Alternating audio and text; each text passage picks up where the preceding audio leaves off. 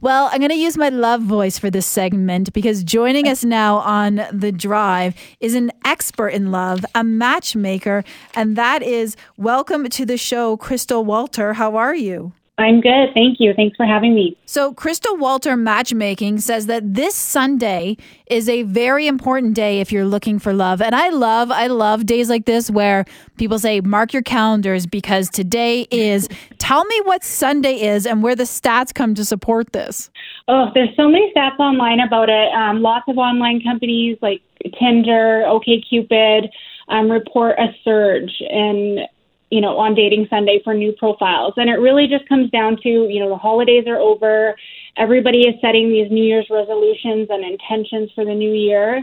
And it's before Valentine's Day, so that adds some pressure. So lots of people, this is when they log online. And, even through my business, a lot of our leads and new clients come in on Sundays. So I don't know what it is about the weekend, but this is the time if you're going to start dating to make the effort to get the most bang for your buck. And if you're just using, the free online platforms, like this is when everybody's signing on. So don't miss out. So this is Dating Sunday. Now, I would think maybe people think about love on Sunday because Saturday you get your groceries done and maybe you take care of your lawn or you shovel, you do whatever you got to do.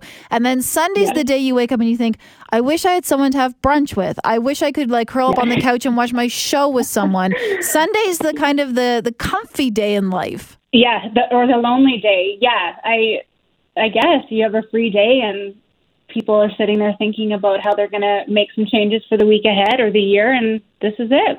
Now, you're based here, so what do you see with people looking for love? Do they use both dating apps like an OkCupid, a Tinder, and use a matchmaker, or is it kind of one or the other in your world? It's a mix of all of that. So we do get people who are very proactive and they are utilizing, multiple online platforms plus me, or they're just online because it's convenient and it's cheaper. Or they have tried online and they're fed up and they can't do it, so they come to me.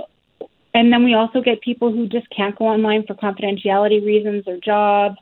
Because they're spies. Are they spies? Well, spies are CEOs, whatever. What's interesting is I feel like still when you talk about people on dating apps, there's a lot of people who are like, oh, I don't know if that's for me. I don't know if I can meet someone.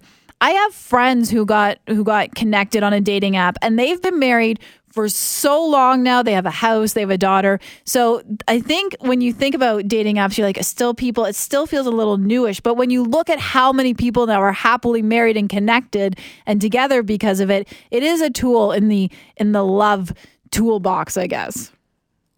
Well, I mean, if you just look at the ways that there is to meet people nowadays, if you're not going to try online, if you can't afford a matchmaker, you're really going to be limited. And at your matchmaking service, is there an age of people who use a professional matchmaker? Is it an older person, or do you see everyone from 22 to 85? Honestly, it's probably pretty much anybody between 30 to, I think, my 80 right now for me. I do have, a fairly good group in the 30s just because when I started this, I was in my 30s. So I've gravitated toward a younger group and I'm thankful for that. But, it is a common misconception that it is just for older people, but it isn't. So it's honestly 30 to 80. Do you right now have an 80-year-old looking for love? I do. So if anybody knows any older women, have them email me because he's awesome. He's great. I love that you have an 80-year-old man looking for love. Yeah. Is he looking for love for the first time or is he looking for love again? He's looking for love again. Oh, what a story. Love endures. Yeah. So if people are 80, 30, somewhere in between, what's the best way to find out more about your company? You can just go online at KrystalWalterMatchmaking.com, and that's Krystal with a K.